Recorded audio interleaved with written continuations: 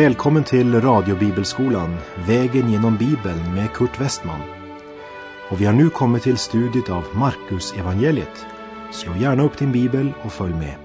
Programmet är producerat av Norea Radio.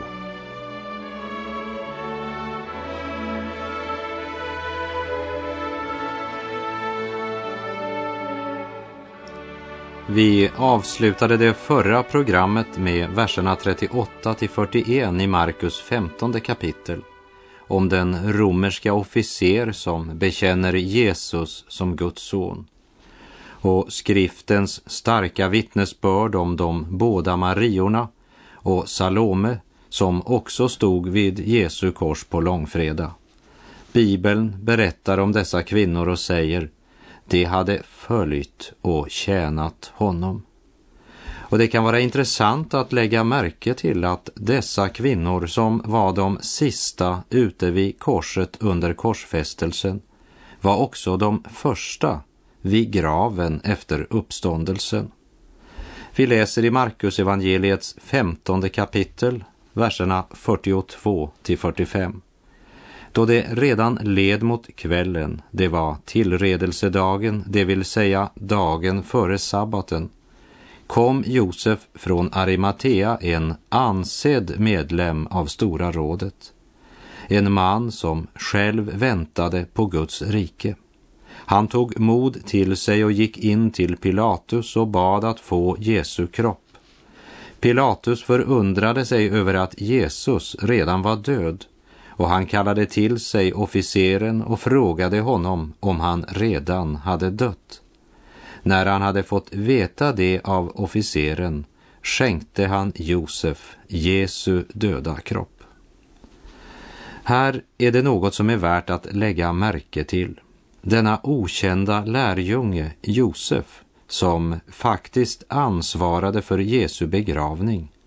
Han var en ansedd medlem av det Stora rådet och han hade inte gett sitt samtycke varken till förhöret eller domen av Jesus. Och här träder han nu öppet fram i en tid då alla andra lärjungar skingrats eller gått under jorden.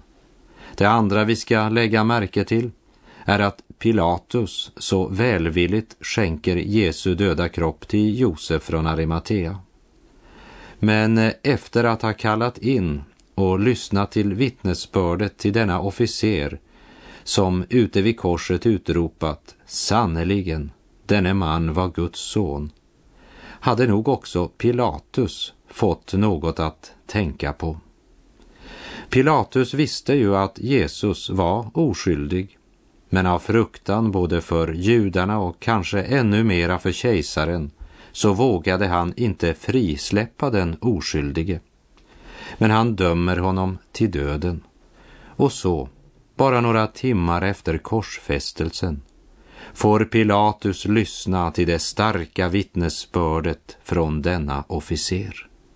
Och för sent förstår Pilatus att fakta som man inte vågar se i ögonen i ögonblicket knivhugger oss i ryggen senare. Och ibland är detta senare fortare än vad någon tänkt. Utan invändningar utelämnar nu Pilatus Jesu döda kropp till denne modige lärjunge Josef från Arimatea. Och det är intressant att lägga märke till att det här används två olika ord för kropp. Josef bad om att få Jesu kropp och soma är det grekiska ord som här används. Pilatus gav honom kroppen och här används det grekiska ordet pneuma. Det första, soma, talar om hela människans personlighet och är ett ord som uttrycker omsorg och ömhet. Ordet som används när Pilatus utelämnade kroppen betyder helt enkelt liket eller kadaver. Som när man talar om ett dött djur. Orden Josef använde uttryckte omsorg för kroppen. Så avslutas Markus 15 kapitel med att Josef från Arimatea köpte en linneduk, tog Jesus ner från korset och lade honom i graven som var uthuggen i en bergvägg. Och de båda Mariorna följer Jesus ända fram till graven.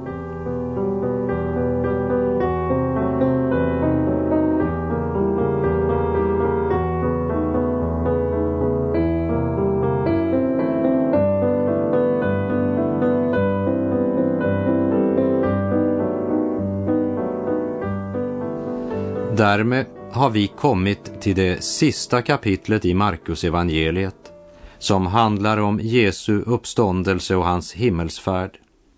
Jesu kroppsliga uppståndelse är en av huvuddoktrinerna i den kristna tron. Det är hjärtat i evangeliets ursprung. Varenda predikan i apostlagärningarna är ett budskap om uppståndelsen, och de första kristna var mycket upptagna av detta. Han är uppstånden. Det var budskapet som skakade det världsliga och syndiga romerska imperiet. Och det skulle verkligen vara hopp idag om kyrkan proklamerade denna sanning i överensstämmelse med Guds ord och med kraft under andens smörjelse. Och innan vi nu går vidare till Markus kapitel 16, så vill jag nämna att i verserna 9 till och med 20, alltså de 12 sista verserna i Markus evangeliet, de saknas i de äldsta och bästa handskrifterna, som till exempel Codex Vaticanus från första delen av 300-talet och Sinaiticus från mitten av 300-talet. Avsnittet med verserna 9 till och med 20 i Markus 16 kapitel återfinns endast i handskrifter från 400-talet och senare. Det är inte min mening att gå in i en diskussion om Nya testamentets indelning eller historia, men bara nämna det här eftersom Markus 16, 9-20 varit utsatt för så stark kritik. Om detta avsnitt skrivits av Markus eller av någon annan vill inte jag diskutera. Det som är viktigt för mig att få berätta för dig är att jag personligen fast och visst tror att även de 12 sista verserna i Markus evangeliet är Guds inspirerade ord.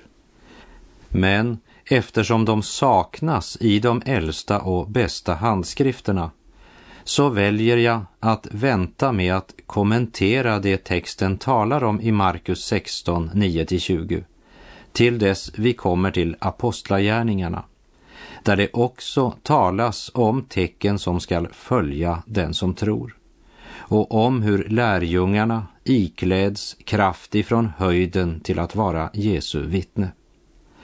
Och dessa kraftgärningar som ska ske genom apostlarnas förkunnelse stämmer med det som vi finner i slutet av Matteus 28 och vidare i apostlagärningarna 7 från vers 55 och följande och från apostlagärningarna 22 från vers 6 och följande. Vidare också i Efesierbrevet 1, Kolosserbrevet 3 och Hebreerbrevet 1 och andra ställen. Låt mig bara nämna att i det som berättas i de 12 sista verserna i Markus 16 kapitel så är beskrivningen lika enkel och sparsam på detaljer som allt det övriga som Markus skrivit. Därför finns det ingen god grund att utesluta de 12 sista verserna i Markus 16. Men budskapet som förmedlas där väntar vi alltså med att kommentera tills vi kommer till de ställen av skriften som ännu mera detaljerat talar om samma sak. Huvudsaken i det som Markus proklamerar i kapitel 16 är att Herren Jesus har stått upp från de döda. Den kristna tron vilar på det faktum att Jesus är uppstånden. En kyrka eller en teologi som endast betraktar budskapet om Kristi uppståndelse som en myt är inte längre kyrka, men bara en social institution.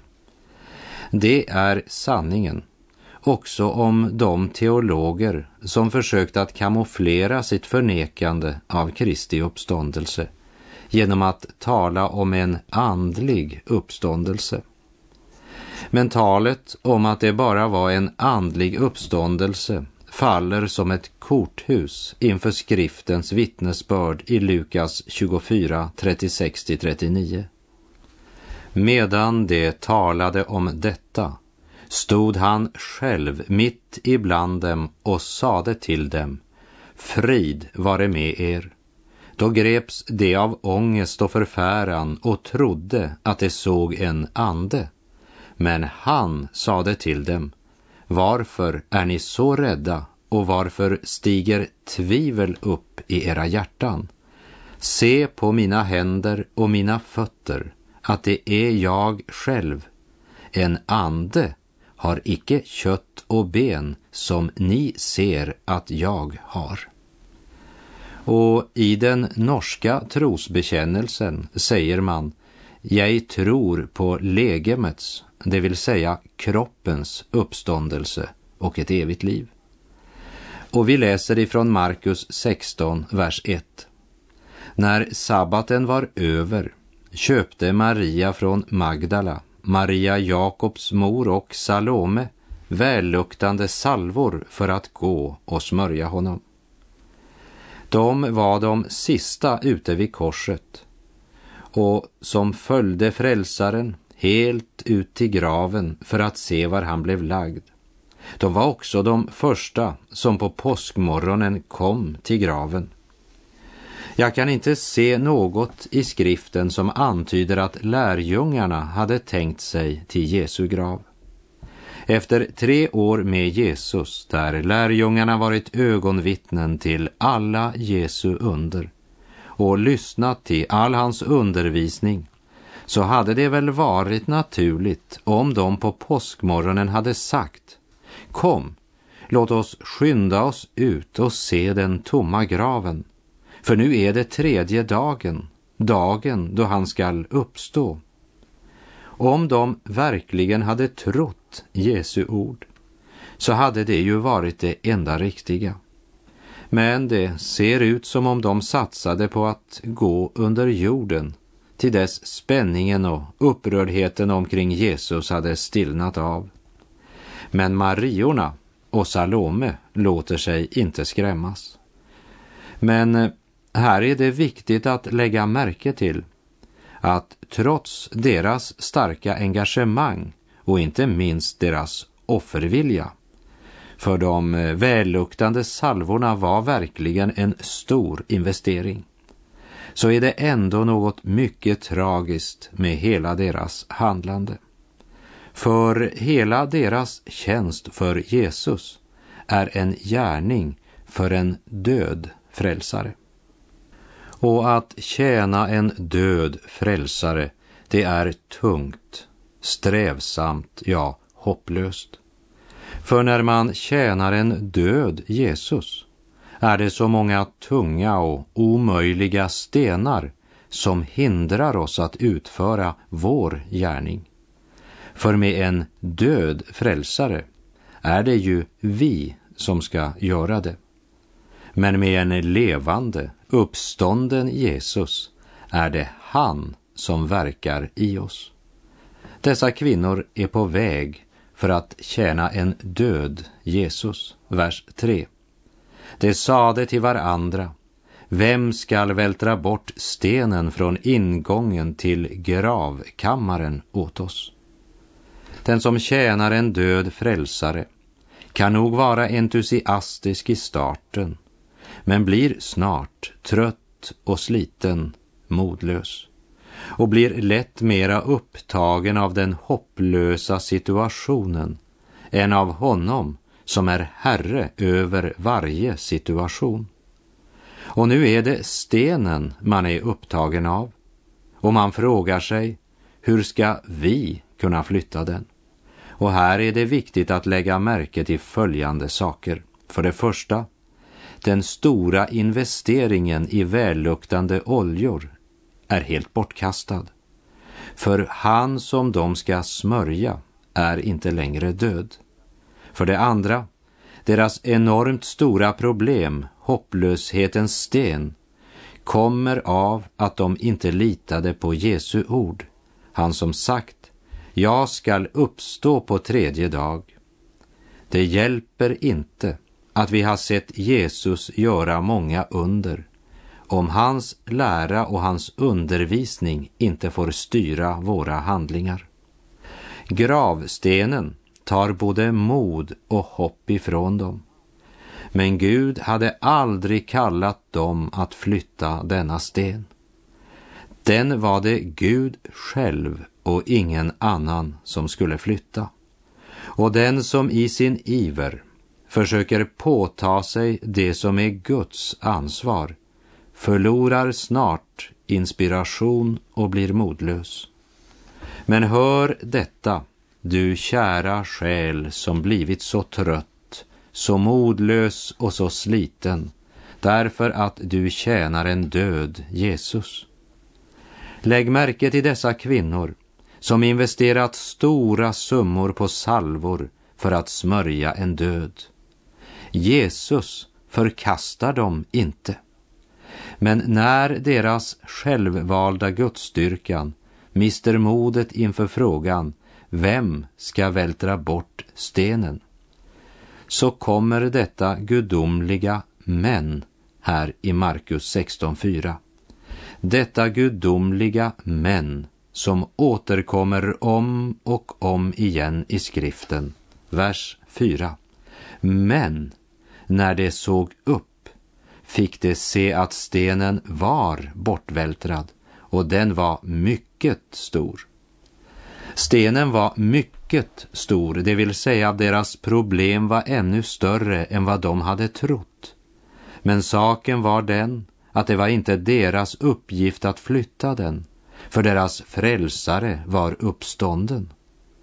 Jag vill inte påstå att om du kommer till den uppståndne Jesus och tar emot honom i ditt hjärta, så skulle därmed alla dina problem lösa sig. Men många av våra problem finner sin lösning i honom som var död men som är uppstånden och lever. Och så upptäcker kvinnorna att deras största svårighet, stenen, var borta på grund av det faktum att stenen var undanrullad. Och det hade Guds ängel gjort för att det skulle vara ett vittnesbörd både för dessa kvinnor men också för soldaterna som höll vakt och även för hans lärjungar.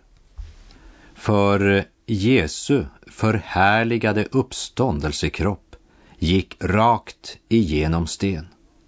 Han behövde inte vänta på att stenen skulle flyttas för att kunna komma ut.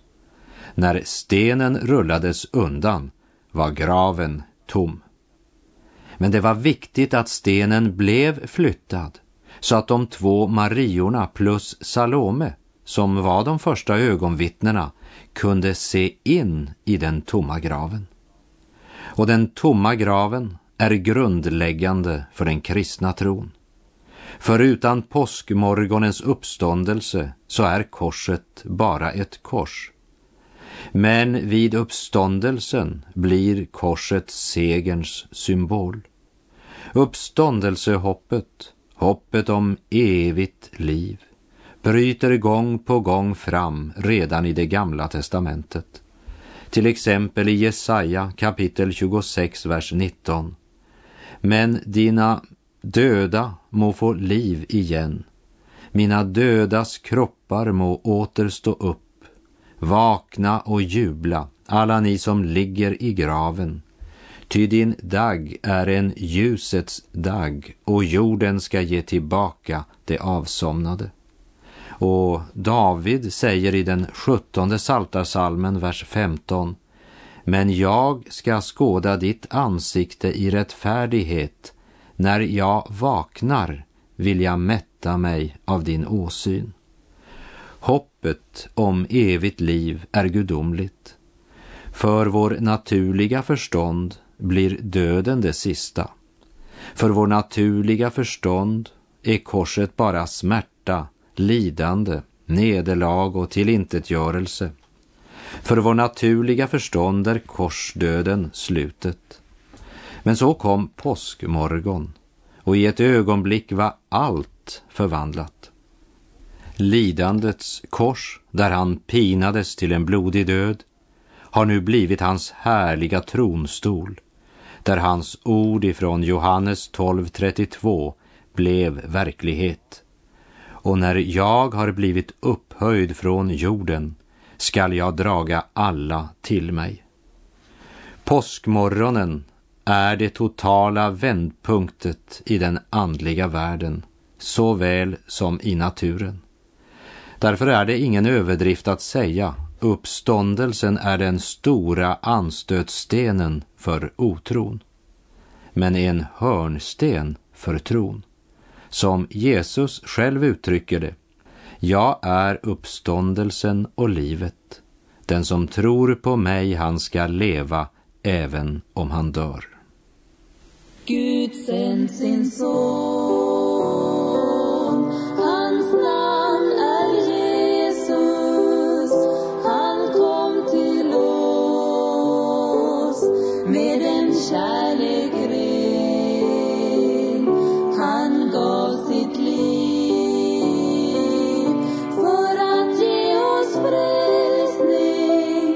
Hans tomma grav, den visar att han lever än.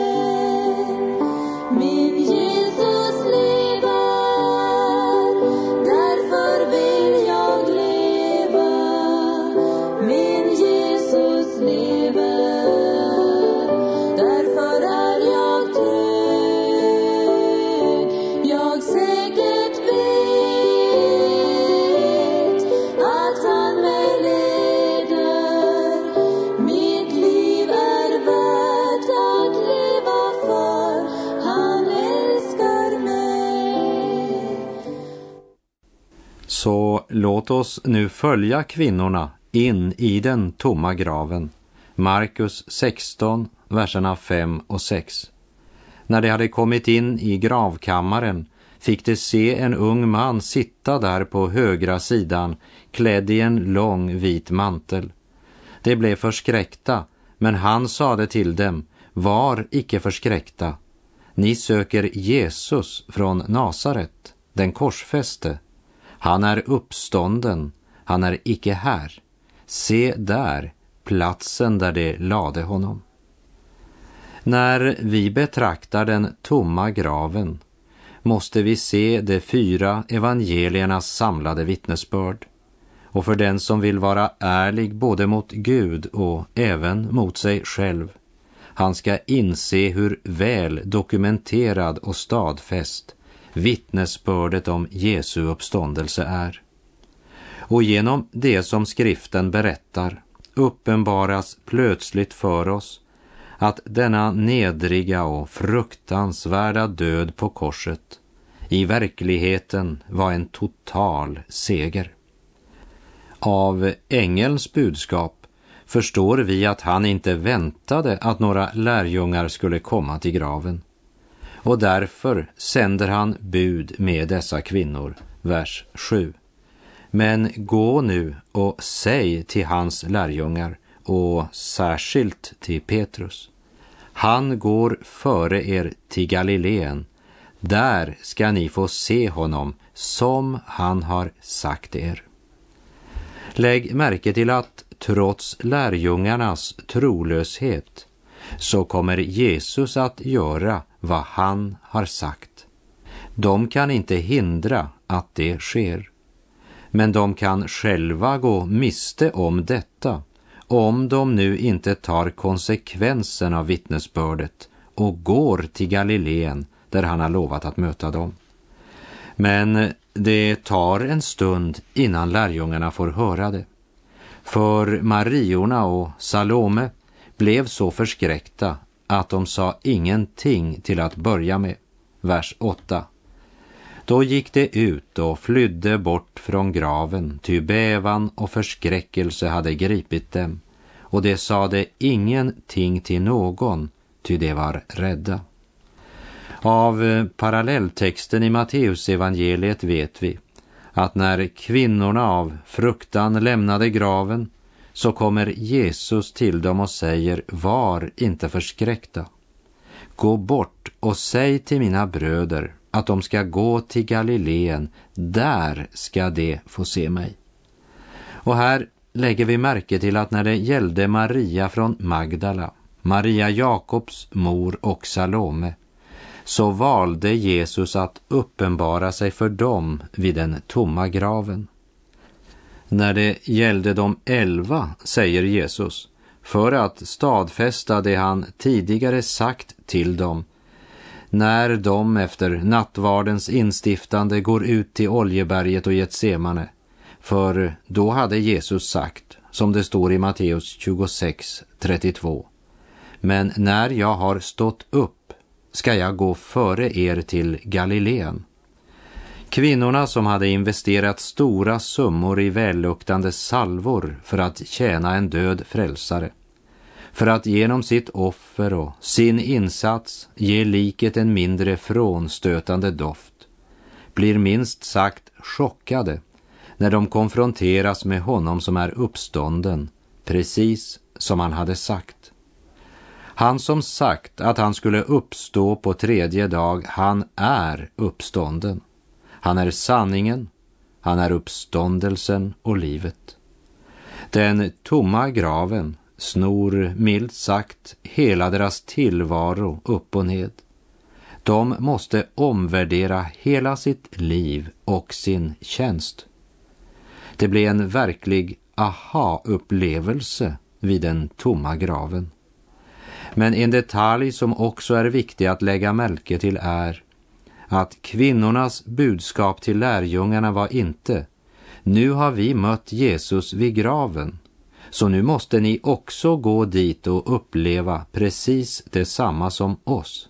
Nej, Jesus gav kvinnorna följande budskap. Säg till lärjungarna och särskilt till Petrus: Jesus går före er till Galileen, där ska ni få se honom. Kvinnorna skulle hänvisa de 11 lärjungarna inte till graven, men till Galileen. Och det vill säga oss att vi ska vara mera trogna mot Jesu ord än mot våra upplevelser. Men för den som inte personligen upplevt att möta den uppståndne, så blir budskapet bara ord. I vår värld idag så är vi översvämmade med ord. Men det världen behöver, det är det personliga vittnesbördet ifrån människor som mött den uppståndne Jesus och som av hjärtat kan vittna: jag vet att Jesus lever. Och med det så är vår halvtimme slut för den här gången. Och jag säger tack. På återhörande om du vill. Herren vare med dig. Må hans välsignelse vila över dig. Gud är god.